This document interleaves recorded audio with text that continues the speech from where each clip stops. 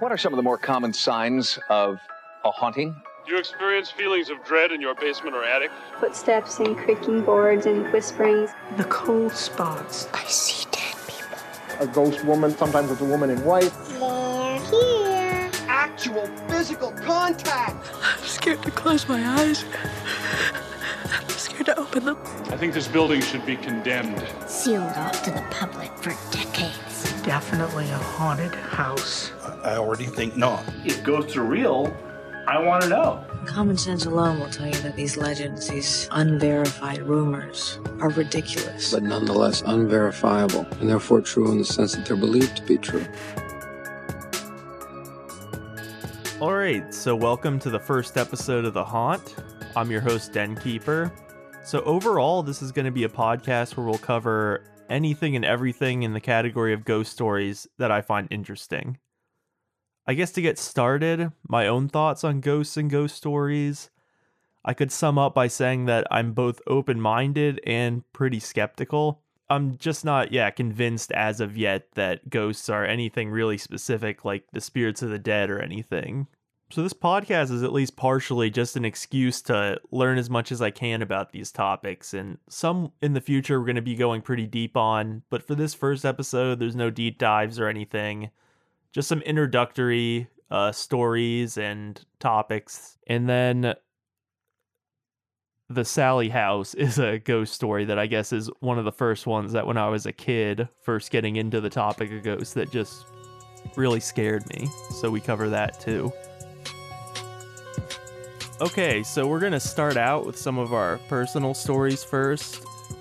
This first story actually happened to our aunt. It was at her 40th birthday party, and our mom was the one who first told us about this story. So yeah, here's this one.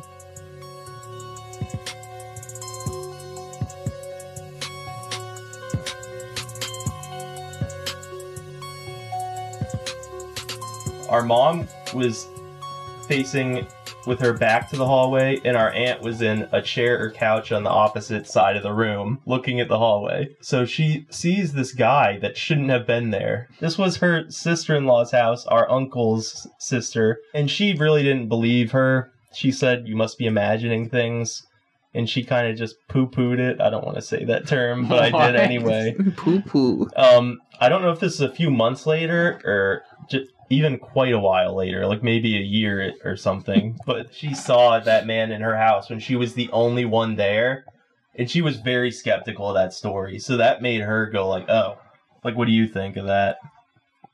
I don't know. Your sister-in-law saw that thing, and you didn't really know what to make of it, and then you saw pretty much the exact same thing she described, and there shouldn't have been anyone in your house. Like, what would you think of that? I mean, that's the kind of thing where if you believe their stories, like, it's hard to even take a skeptic's viewpoint. Like, it seems like... But don't you believe their stories? That's what's especially unusual about it, unless, like, she dreamed or, like, hallucinated based on what and one of them the other person had said. And I think... Or someone's lying. And neither of them seem like they would lie about that. Like, I mean, of course, there's, like, the alternative that some dude broke into the house 2 times, but that seems unlikely.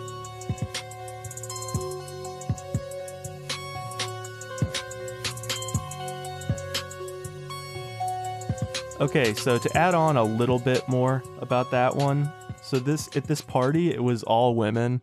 Our mom actually saw her face change to confusion, and other things that have happened in that house is members of that family heard noises coming from the main level when they were upstairs when there should have been no one else in the house. That's pretty much all I know about that story. They since moved from that house, so her sister-in-law seeing the apparition as well is the last event there I know about.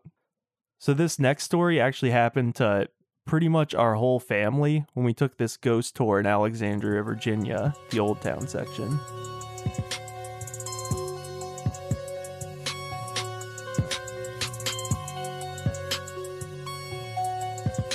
So there's this pretty cool ghost tour in Old Town Alexandria. I haven't been in a long time, so I forget most of the stories. I think it's called the Ghosts and Graveyard Tour. We went on this tour, and we obviously had fun. We thought the stories were interesting and cool, but we... To you. Okay, if you didn't enjoy it, fine.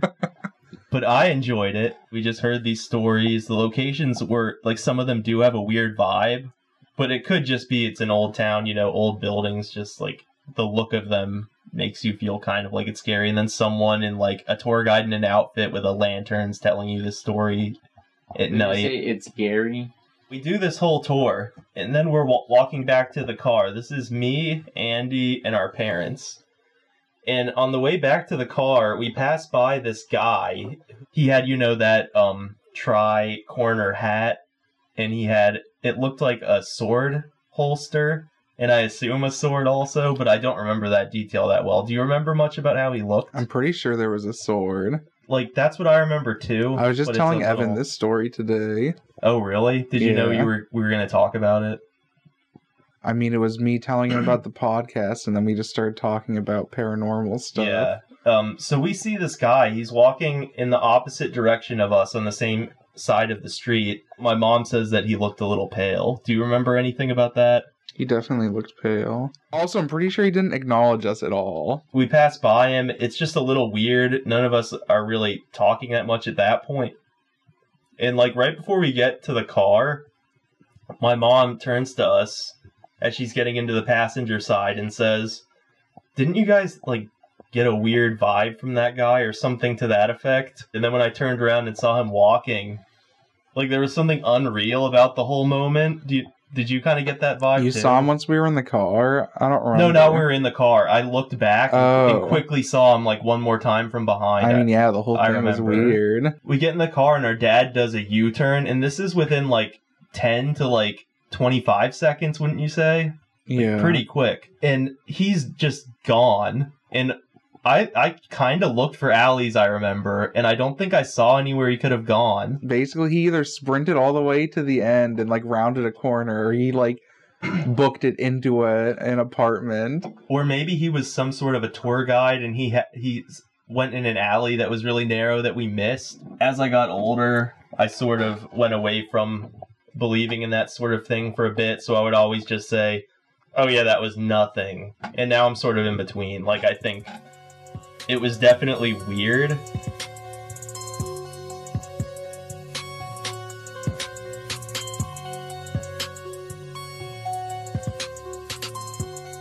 And then to add on a little bit more about that one, he definitely looked different from the other tour guides. I clarified this with both Andy and our mom. He looked like, his outfit was really authentic, and it looked like he had a sword. They both remember that as well. And it was, definitely colonial era clothing, 1700s, maybe early 1800s. In this last story, that is also one of our personal stories, I'm going to add a little bit of background first to this one. So this one is called the Burning Maiden story. It takes place at 107 North Fairfax Street in Alexandria, Virginia, just like that last story. It's the building all the way on the end of the street there. So first, we're going to read a newspaper article about this. Let me find that real quick. All right, so this is from the local news in the Alexandria Gazette from Monday, June 29th. Fatal and melancholy affair. On Saturday evening last, about 7:30, a deplorable accident occurred to Miss Laura M. Schaefer, the youngest and a beautiful daughter of Mr. Christian Schaefer, the well-known and highly respected confectioner of Fairfax Street, which has suddenly and horribly deprived the city of one of its prettiest ornaments, and a family and large circle of friends of one of their most cherished members, and incidentally has been the occasion of another death, more horrible from the fact of its being an act of self-destruction. Old newspapers were written quite a bit differently, weren't they? Yes. Nice, just contributing one-word answers to everything. Yes. I'm not sure that leaning noise adds very much. Yes.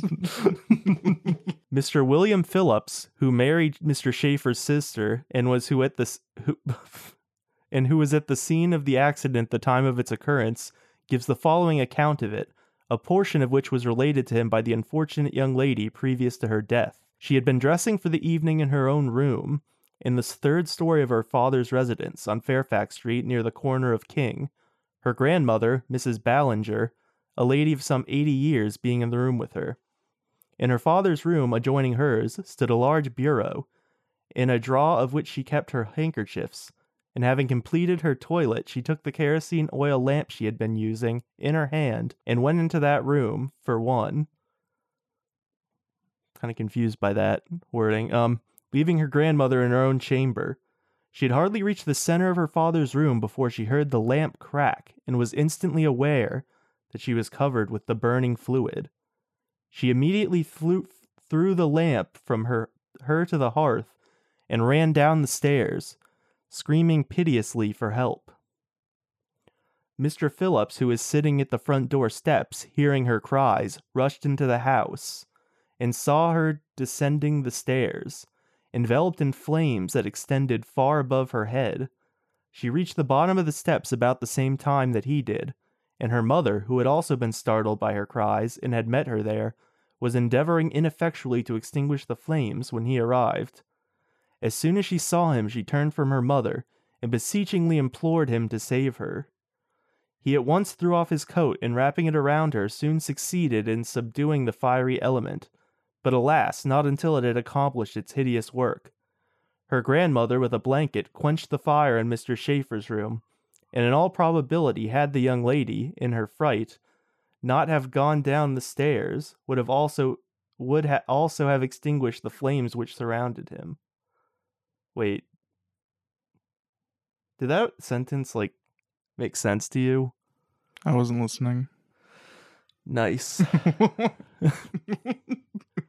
Dr. Lewis, who was at once sent for, in a short time arrived, and every expedient that science could suggest or art apply that might possibly prevent or hinder the approach of the death was resorted to, but in vain, for nearly the whole surface of her body was severely burned, and in some places to the consistency of a crisp. And on the No. Let's go back and get you haunted for that. The consistency of a crisp? Excuse me? And on the following morning, shortly after 11 o'clock, she was relieved of her sufferings. About 3 hours after her death, or about 2 o'clock, Mr. Charles Tennyson, son of Mr. Samuel Tennyson, a young gentleman well and favorably known in the community, who rumor says was engaged to be married to the deceased, and who had been her constant companion for years, she refusing to have other company, and who was at her bedside when she died, sent from the residence of his father, corner of Fairfax and Cameron Street, for a friend, Mr. Henry Green, to come and see him, and when Mr. Green arrived, proposed to walk with him to Mr. Schaefer's house. Mr. Green consented, and the two walked down Cameron Street to Water, and down Water to the first alley, connecting that street with Fairfax, and directly on the way to Mr. Schaefer's residence, up which they proceeded as far as the gate leading into the wholesale liquor store of Downham and Green, of which firm his friend was a member. A short time after entering the store, he said he believed he would take a drink, and Mr. Green having drawn him what he desired, and handed it to him as he stood in the middle of the store, he drank it, giving as a toast, "Here's to you and I, God save us." Mr. Green took the empty tumbler, and whilst carrying it back to the water stand, was startled by the report of a pistol, and turning, saw Mr. Tennyson fall heavily to the floor. He had deliberately drawn a 5-barrel Whitney revolver from his pocket, and with his right hand placed its muzzle to his right temple and pulled the trigger. The ball entered the cavity of his skull and lodged upon the opposite side. Surgical assistance was summoned at once, but the wounded man was beyond the reach of the assistance to be afforded by earthly doctors. He was taken home, where he expired at 20 minutes past 3 o'clock this evening, never having recovered his consciousness since the infliction of his wound. This truly melancholy affair was a subject of general conversation yesterday and today, and feeling allusions were made to it yesterday in some of the churches. And then there's also an article, the local news from the Washington Evening Star, I think it is. Yes. And it has very different details. It was written, obviously, around that same time, the day or two after this event. But essentially, this article that article says the fire started in her father's room. And this one says that she was like basically fell down the stairs, and that is when the lamp broke. It's just interesting that in old newspaper articles that are even supposed to be, you know, more objective, there are differing details. So it's kind of hard to know exactly what happened in legends like these. And that's complicated even more by the fact that the story gets added on to over time. And people made it more tragic by adding in that they were actually supposed to be wed the next day. And the apocryphal version of that story has her wearing a wedding dress and says she was trying on her wedding dress when this happened for her wedding the next day. But that doesn't seem to be the case, obviously, from either article. So to get into the ghost legend part of this story, an article that sort of goes into the basics of it is The Phantoms of North Fairfax Street, which is on the Ouija blog Boundary Stones. It's an article by Ruthie Cooney. So some of the activities she lists there are that owners and investigators have heard hello, a gentle female voice saying hello, a male presence in the basement, cold gusts of air on the staircase that Laura ran down while she was burning, a swaying lantern, I guess a sense of longing, it says people have felt, or claustrophobia, and then the smell of something burning. So in this blog, she cites a Washington 4 blog post from 2017. This is the most recent thing about this I could find. And the owner of the Alexandria Ghost and Graveyard Tour mentions in this post that he used to feature the building in the tour, and that on several occasions the lantern in the hallway swayed when guides would talk about this burning maiden story. And then I also read a bit more about this in this book about Alexandria, Northern Virginia by J.J. Smith. So he sort of tells the legend version of that story where she's wearing the wedding dress, and it said that children would see her in a white dress and say, "Who's that lady in the white dress?" What was that? That's what I'd say if I saw a lady in a white dress. So at one time, this was apparently a real estate office, I guess in the earlier 2000s, because the book was written in 2009, and he said a few years back. So a story from then is that supposedly an agent was on the first floor of the house in their office when they heard a sound coming from the upstairs bedroom, Laura's bedroom. She went up to investigate, and the door to the room was jammed shut, and the wood was hot to the touch. She stepped back when she felt how hot it was, and it burst open. No one was there, and she felt some heat rush by her. So it was after that a Christmas decoration shop. So it was Candy's Candies by the time of the book's publishing in 2009. And the owner gives her two experiences in the book.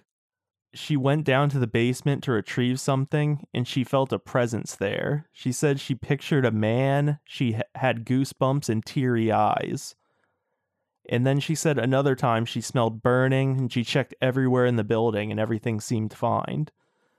Fine. And then another time she said that just days after that basement incident, a woman came in and told her that she had once worked there for a year and that there was a presence in the basement, which seems weird that you would just come in just to say that. Affirming. And yeah, the owner said that she didn't believe in ghost prior experiences here, which is a pretty standard thing you hear in stories like this. Like, not saying that really means anything one way or the other. And I would definitely be interested to contact the current place. It's currently a place called Old Town Dolce Gelati Cafe. I'd be interested in seeing if they've had any activity there. Yeah, like I was telling you, they don't seem to feature it on the tour anymore based on that recent article. So I wonder if it's because that business either doesn't believe or doesn't want to talk about the ghost story. So I wouldn't necessarily expect them to get back, like even if I contacted them, but I'd say that's worth following up on just to see.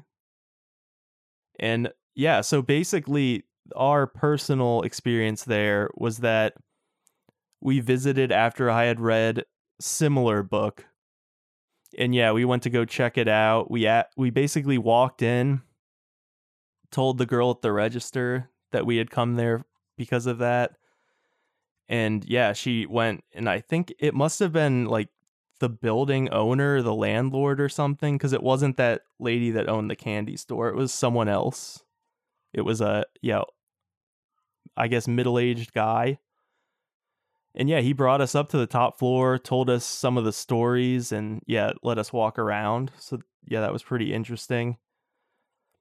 And I guess just to clarify, really thinking about it, it was so long ago and I didn't like write anything down about it afterwards that we're not sure exactly when this happened. But from my brother's retellings of it, you think it was on a warm day, which is important to the story. So yeah, you'll see. So here's that one.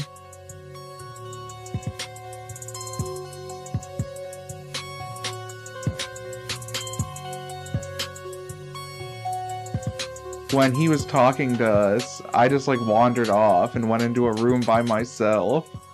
And the room was like really cold, and I thought it was weird that it was so cold in there. And like I just wandered around and like looked around and then came back outside and regrouped with you guys. And then once all 4 of us got to that room, we walked in and it was warm. Like it was just as warm as the rest of the building. He either told us that that was her bedroom or it was her favorite like room to sit in. He said it was like her favorite sitting room. There might have been ceiling fans actually, but if anything, that just makes it weirder because like there are ceiling fans that were turned on because it was so hot. And then I walked in there and the whole room was like frigidly cold. Like, how would you describe it? Like, did you get any, like, body sensations from how cold it was at all? I don't think so. But, like, I just went in, and it's not like it was, like, a draft in certain parts of the room. Like, the entire room was unusually cold.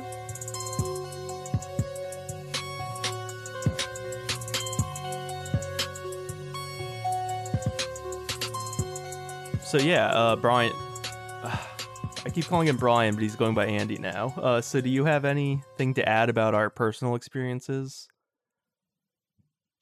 I don't think so. Have a little bit more energy. I will when there's something worth talking about. Got him. All right. So as you'll hear in the part we're about to go into, that we already recorded about the Sally house, where we sort of watch a video that sums up the story from 2003. Even given that Andy thinks he might have had this strange experience, he's still generally very skeptical of the paranormal. We go into that in several other points in the podcast that you'll soon hear. So yeah, this isn't a deep dive or anything about the Sally house. I might come back to it in a later episode. Basically, I found it interesting because it was one of the first ghost stories that just like scared the out of me when I was a kid, and I just sort of wanted to revisit it in this first introductory episode. Because like, Andy, remember you would even sort of tease me and say scratching Sally because I was so scared of this story. We're gonna come back in after this so I can give a little more detail, a little bit, because I've thought about it a little more since then, because I refreshed myself on some of the details. And then, we'll have some new details to tell you about. Refreshed.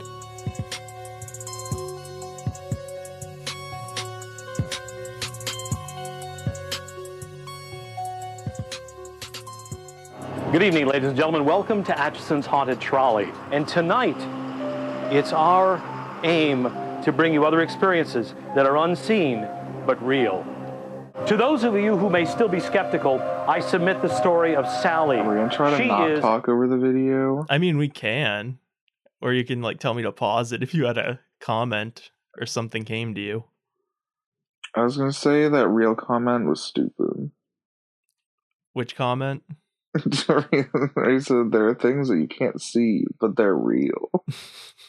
Okay, then. Now, Sally was a little girl not far from your age when her mother brought her here to the home of her physician. He determined quickly that the problem was Sally's appendix. He reached over and grabbed the ether and put the wet rag over her face. She fell asleep. He reached over to grab his instruments. He didn't check carefully enough to see if she were asleep. He began the incision across her stomach. She was not yet asleep. She screamed, she sat up on the table, and she died on that table in that house. Okay, that story, there's no record of any of that happening. For Tony and Deborah Pickman, their tale of horror started innocently enough.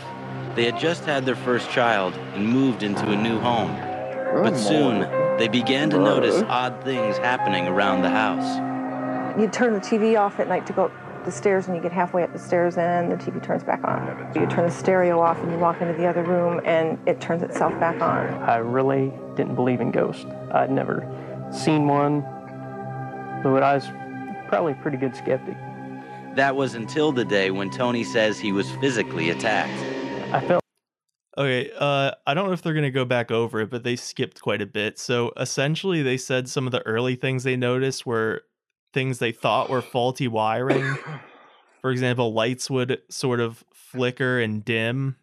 Mm-hmm. And she mentioned the electronics going on and off a bit.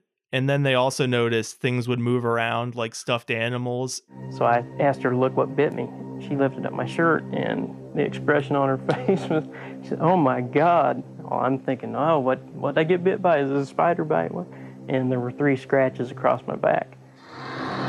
These photographs were taken by Deborah to show the scratch marks on Tony's back.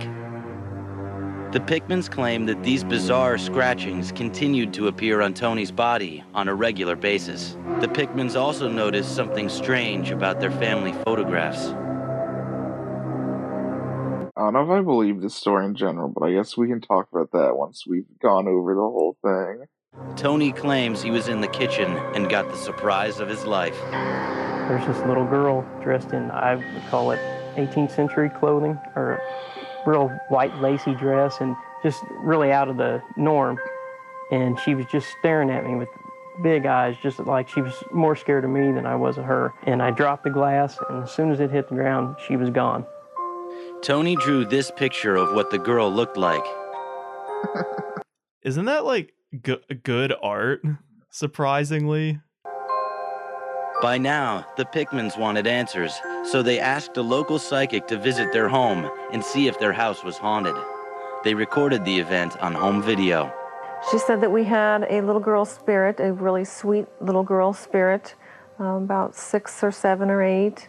Their baby's your age now. And she was very protective of the baby. Yeah, I actually listened to an interview with him, their son. And he says that he fully believes their story and that he's had experiences, both, I think he said, revisiting the house and just their family had experiences after moving out still. Her name was Sally, Sallie instead of the Ly. But Sally, as the psychic called her, was apparently not the one scratching Tony. She said that there was another woman in the house and that this woman was doing things and blaming Sally for them. So what a bitch. So besides Sally, what's his name? I forget the main guy's name, the dad, Tony. But Tony, that's it. He said he also would see a woman. He said sometimes when he would see a woman, it would look very similar to Deborah, his wife. Mm-hmm. And then I think he said one time it looked like a sort of a witchy looking woman in like sort of older fashioned black clothing. What do you think of all this so far? And like I said, I feel like they're just lying. Yeah. Or at least about some of it. Like, who knows? Maybe they experienced something to begin with, and then they were like,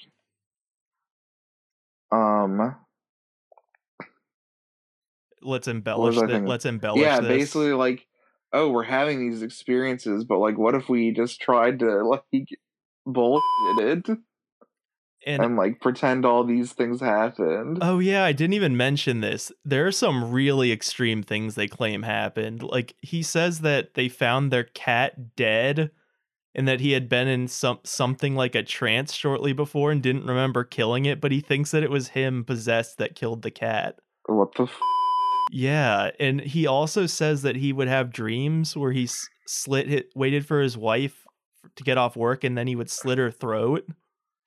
And he said he would have like intrusive thoughts that he like felt like he had urges to actually do that.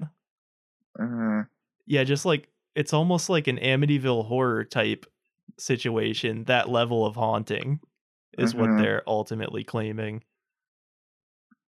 This show actually makes it look a lot less extreme than some other things they've said. The TV show Sightings, which investigates reports of paranormal activity, had heard about the Pickman story. Oh my God, look. Oh, look, they're forming. The program never manufactured anything. We were very careful to make sure that this was covered from all angles. We set up multiple cameras in the room to try to watch every movement, every possibility of any kind of sleight of hand that may have been going on. After living in the house for almost 2 years, the Pickmans decided they had enough and left. Since then, Tony reports that he hasn't been scratched by a ghost again, nor has anyone else who has lived in the Sally house reported being scratched. Like I said earlier, there's no record of that Sally story. And on that show, Sightings, I'm not sure if they just didn't really do deep enough research, but they sort of tie Sally with this new psychic, this older man. They tie it to this grave in the cemetery there, an unmarked grave that they looked and saw that it belonged to a Sally, but it turns out it was a black woman in her 40s who had children. And I think one of her young children is buried with her, an infant. So maybe they saw an infant was buried there and then saw the name Sally and thought that it lined up. I'm not sure. I'm not sure whether they just left out the information or if they just didn't look into it enough, or if they didn't, or if someone hadn't uncovered that back then. So after all of this, what would you say your impression is? I don't believe it. Any of it? Not really. So you would go there and expect nothing abnormal to happen? I mean, that would be me going anywhere, but yeah. You think it's probably just stories that sort of built up and then people sort of scare themselves there, would be your best guess? Or people are making up their experiences as well. I guess that's a whole nother topic, like what percentage of people just make up their experiences? Yeah. I think that because, like, I don't even like the Conjuring movies, really. I mean, like, they're really? okay, like, Annabelle Creation was, like, decent and whatnot, but I still think that movies like that would be more entertaining if they just, like, took things all that were claimed to be true and not added their own bullshit to it. It's weird that they add things, because the people that tell those stories have so many extreme details to begin with. Exactly. Yeah, like you were saying, they could just make a movie and include only things that were actually claimed in this case. If anything, it would probably be scarier. Yeah, you're right. I like how as a movie this would be kind of subtle, but since it's people claiming it in real life. Exactly, it's the really perfect weird. Story to be made into a movie with their exact details of what they claim happened. Yeah, you're right. For a movie, it would be very subtle and effective. But then obviously in real life, it's like, this was bull. Yeah, I can see why it creeped me out before, because I knew a much more believable version of it. So do you have any sort of last thoughts on anything we've talked about? Fake.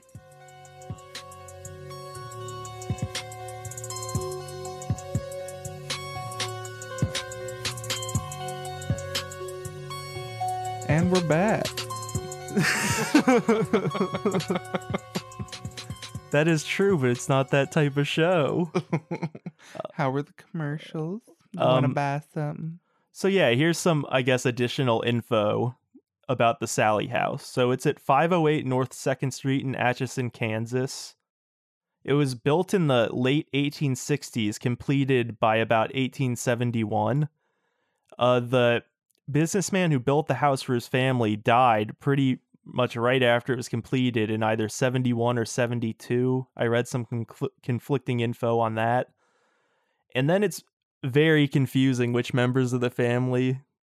You're on camera, you dummy. I know. What's the problem? Why are you doing that when we're trying to talk about this? We? Yeah, you should join in. You're talking, I'm listening. You should join in with your commentary while inputs. you're trying to just get the story across? No. Basically, it's very confusing from the records that people summarize online who lived in the house when in the family.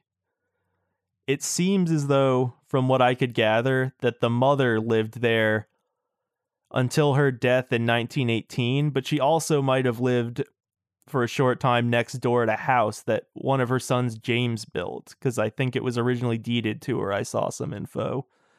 So the people who died in this house, in this family, were MC Finney, who I mentioned had died shortly after the completion of the house. William True, the husband of the daughter Agnes, died there in 1918. The real tragedy is that her name was Agnes.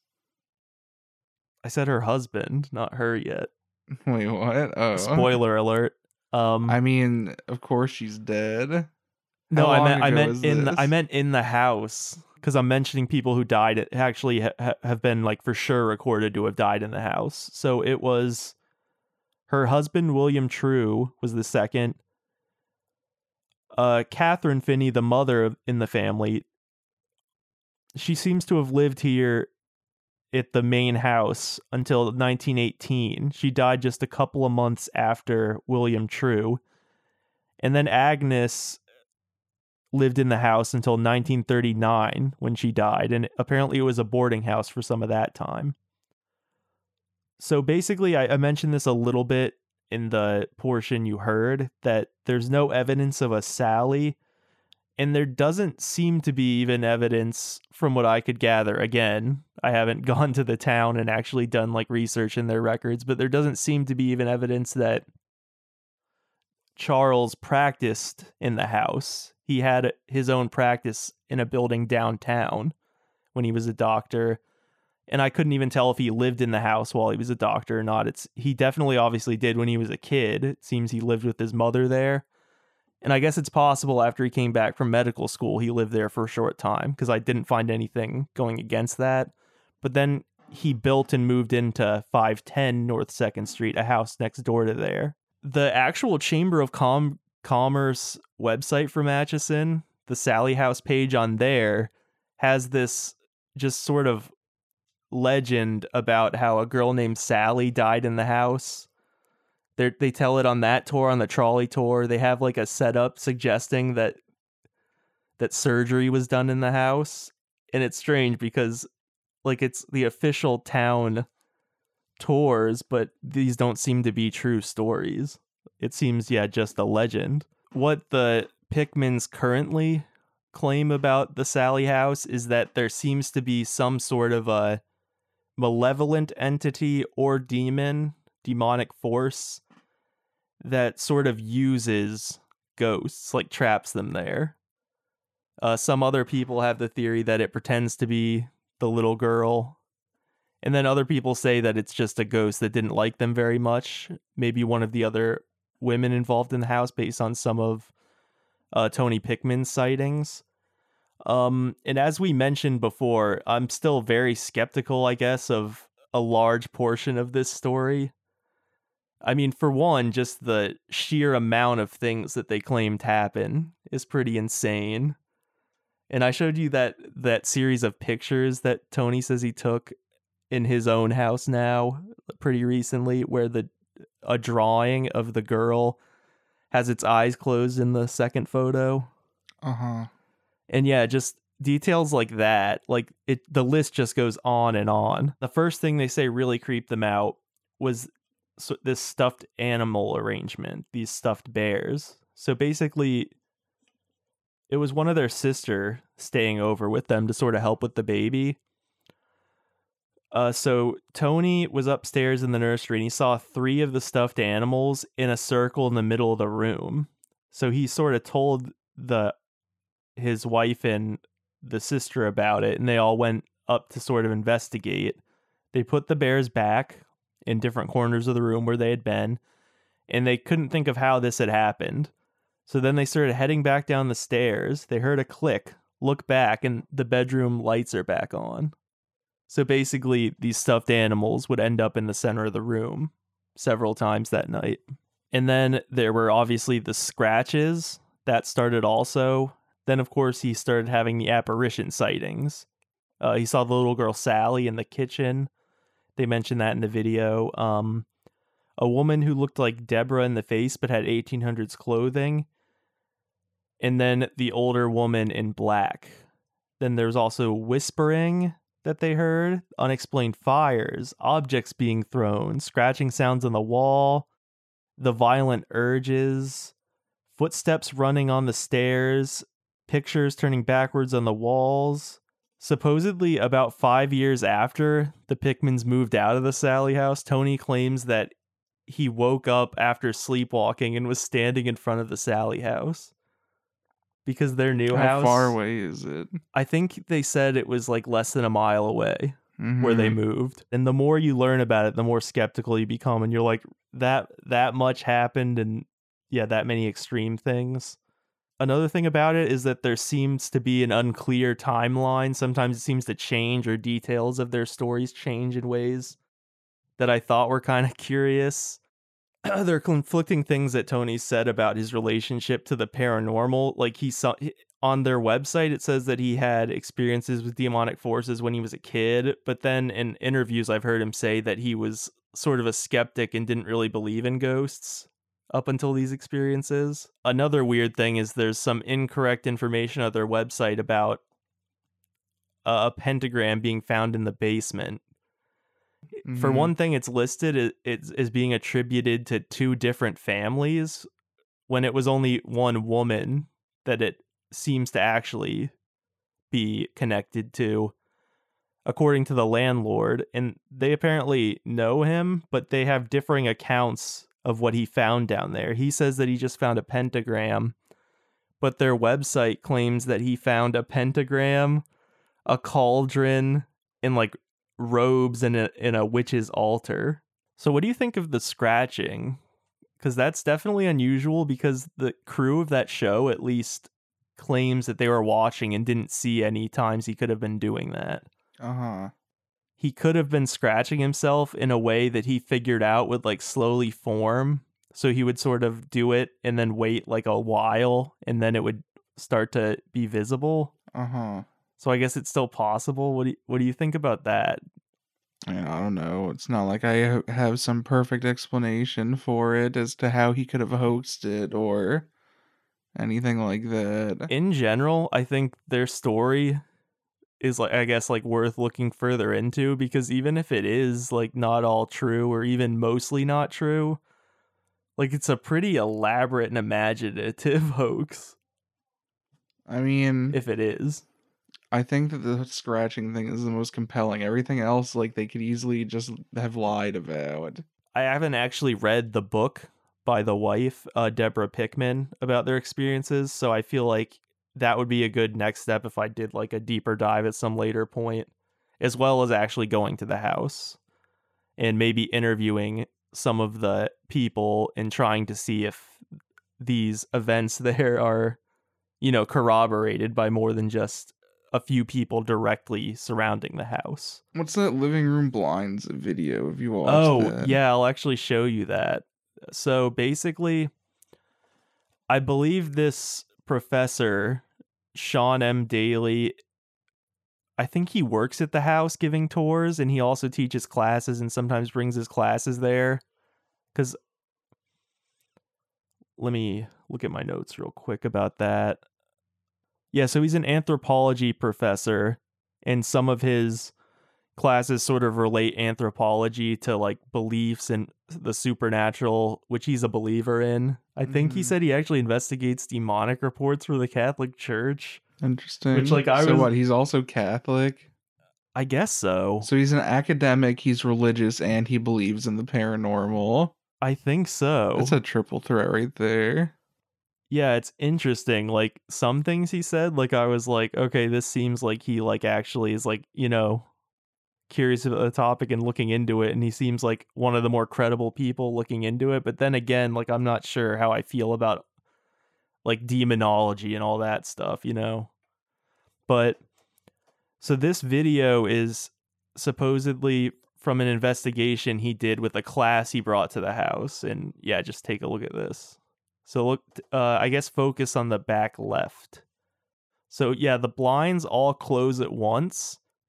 And some people in the comments who were, I guess, skeptical of it noticed that this girl here on the right like puts her hand down into her pocket at the exact moment it does it. And they're like, oh, it's some sort of mechanical thing. But I mean, at the same time, I don't know off the top of my head what would do that. Do you? I mean, if they just have like a fucking like motor and like an Arduino set up at the base of those blinds, she could easily have pressed a button and activated it. How would I guess what I don't get is how would the motor have closed all the blinds at once in a flash like that? The same way you would do it like manually. The thing to do it manually is up there though. You see it, the top left. Like I mean, they still could probably connect something, like the motor could be up there where that thing turns, and it just goes like, Meh. And so it turns as quickly as if you would quickly do it, twisting it by hand. I see what you mean. And she could have a sort of something that triggers it in her pocket. Yes. Wouldn't that be weird, though, if, like, someone had their class do a hoax like that? Yeah, I mean, it would be weird that they did that hoax, but it's still possible. It's definitely possible, but it could also be a coincidence that she does it right then. I don't know. I mean, even if it is really a hoax, don't know. why have the person who's activating it be on camera? I think, if anything, it's someone behind the camera who activated it. Yeah, why would it be that obvious? Yeah. Yeah, I don't know what to make of that video. Honestly. I mean, I guess it is the kind of thing where it's like, I don't know what natural explanation it could be other than a hoax. Do you know what I mean? Like, it seems like it's kind of either a hoax or a ghost. Yeah. Oh, that's the thing about things like this. Like, you want to be open-minded, but at the same time, when things leave you that little options. And then, like, me being, like, more skeptical, of course, I'm just going to say, well, then it's probably it's pretty much definitely a hoax. The way you explained it, it made more sense to me that it could be a hoax. I hadn't really thought of that exactly. Some of the things from the podcast Astonishing Legends are actually more compelling because to me, they, at least from podcasts I've listened to of theirs, seem like they're actually, you know, interested in these topics and at the very most believe what they're saying, you know? Mm-hmm. And I showed you that EVP that they recorded there. Yes. Like, I'm not sure how I feel about EVPs, especially that particular device, but... Okay, so you get the idea. I'm not actually gonna have the recording in the podcast because that might be a copyright thing, but it's one of the first thing that comes up when you type Sally House EVP on YouTube. But yeah, what do you think about that? Does that sound like voices to you or screams? I mean, I guess. But like then again, pareidolia is pretty powerful, hearing things that you want to hear. See, it's the same thing when you see a face in things. I mean, I definitely don't think it sounds enough like a voice that I'm like compelled by it for that reason, if that's what you mean. Yeah, and I mean, even in like old movies, they make jokes about like the wind whistling through the trees and it sounds like a voice.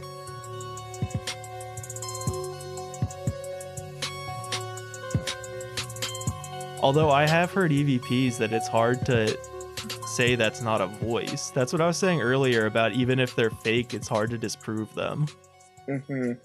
I mean, you've heard that too, because didn't you go to that house, that tour of that house in, was it Fredericksburg? Yeah. And they showed you some EVPs? Yes, but our own EVP session was awful. What happened? Nothing. It was just nothing sounded good. Like nothing. Did anything even sound like anything? No, nothing even remotely sounded like a voice. So nothing in ours, happened. And even they were just like, "Well, that was a dud, I guess." Oh, so they like admitted they don't think anything happened that night, at least. Yes, but I mean, like they showed us like their best EVPs. What were those that like?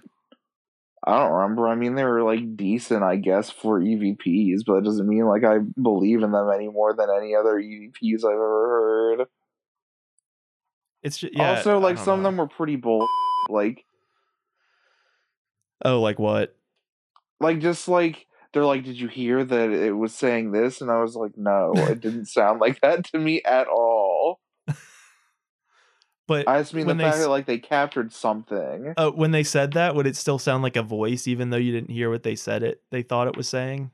Yeah, that's why I said they were decent EVPs, but, like, some of them were, like, real stretches with them saying what they think they heard. I've heard people who believe in EVPs say that they think that it's a phenomenon in itself that the ghosts sometimes sound like someone that's there.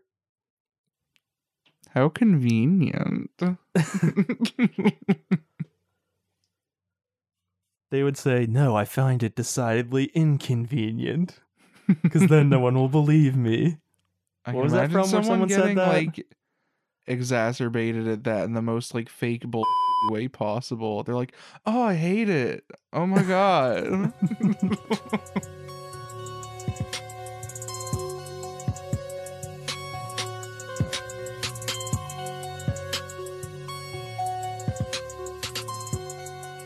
Oh, I guess you didn't go into this enough in the other part anyway. What do you think about, like, ghosts in general as a concept? So you just want this on video? Because I already told you about it. Yeah. No, I'm just kidding. By default, I don't believe any ghost story and think that even if there is something that, like, actually it was seen, I don't think it's actually... Like, I don't think it's an actual paranormal phenomenon, but at the same time, I wouldn't definitively say that none of it's, like, ghosts, like, aren't real. I just think that we can't know for sure either way.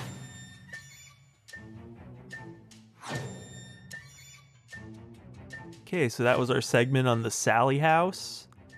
One more notable aspect of the Sallie House story I forgot to mention there was that when the Sightings TV crew visited, one of the times Tony was scratched, the scratches spelled out the initials MC, which are the first two initials of MC Finney, Michael Finney, the businessman who originally built the house for his family.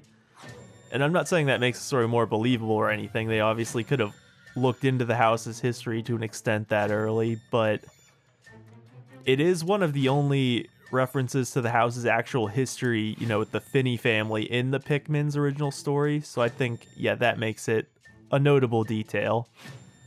Before we go, if you have any stories or knowledge on a topic you want to submit at any point, you can shoot me an email at denkeeperghosts@gmail.com. The 2 E's in keeper are 3's, so that was denkeeperghosts@gmail.com. I'd especially, shoot me an email if you have some information or a story about a recent topic or a topic that's upcoming that I list. So yeah, thanks for listening to this first episode, and good night.